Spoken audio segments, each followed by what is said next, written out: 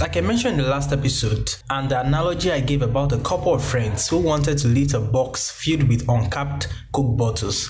In the same way, you have to sit down and harmoniously set the expectations. Here's why.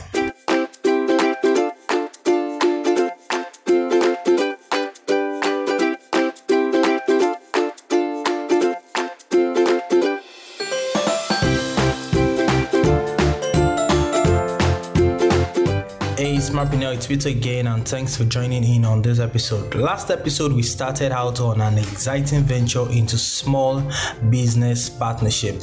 If you've not, do well to check out the last episode as well as other previous episodes. They are packed with values and it certainly will be worth your while.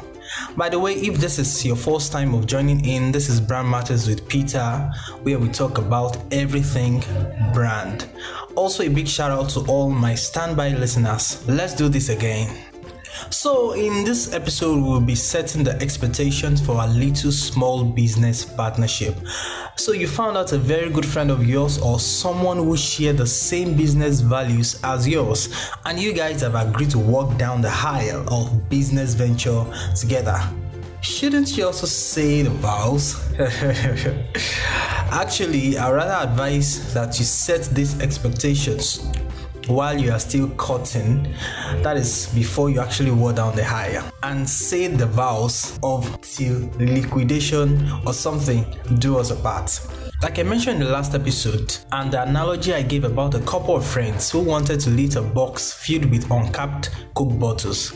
In the same way, you have to sit down and harmoniously set the expectations. Here's why.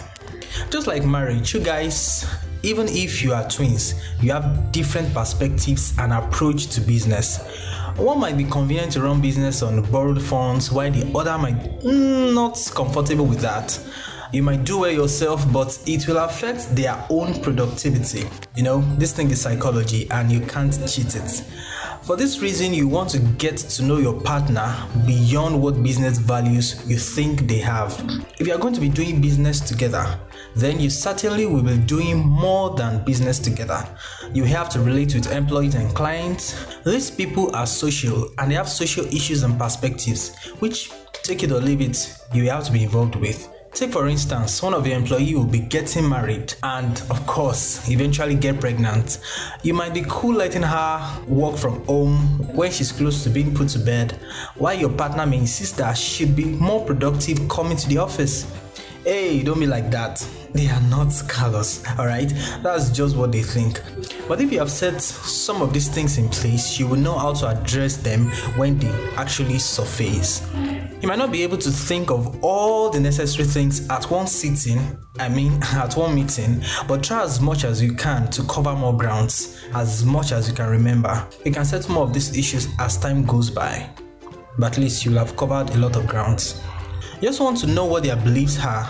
It might be the chaste one who will not approach any fraudulent means of improving revenue, such as tax evading, overpricing, employee short paying, and all. But your partner may think of these are mere smart approach of making money. What do you think make billionaires round the clock working? No, my friend, it's called smart, all caps. Believe me, you don't want to get into business before you realize these dark sides of your business partner. Just like marriage, it is almost impossible for you to run out of this partnership relationship without tearing your dream business apart. Remember, when you partner with someone, you harmoniously agreed to lifting the crates of the uncapped drinks. And if you must drop it, it must be in the same way, harmoniously. Both of you must agree to the dissolution of the partnership. If you get this right, you have set your business on a path to long-term success. Also know that you might want to consider having a written form to document the proceeding of this meeting, as it is more concrete if it's in black and white. Okay, that will be all for this episode. Up next, we will be considering those things, questions both you and your partners need to answer before you call it a day and sign up for the wedding. Business partnership incorporation. On that note, I will catch you on the next one. Always remember, your brand matters with Peter. See ya.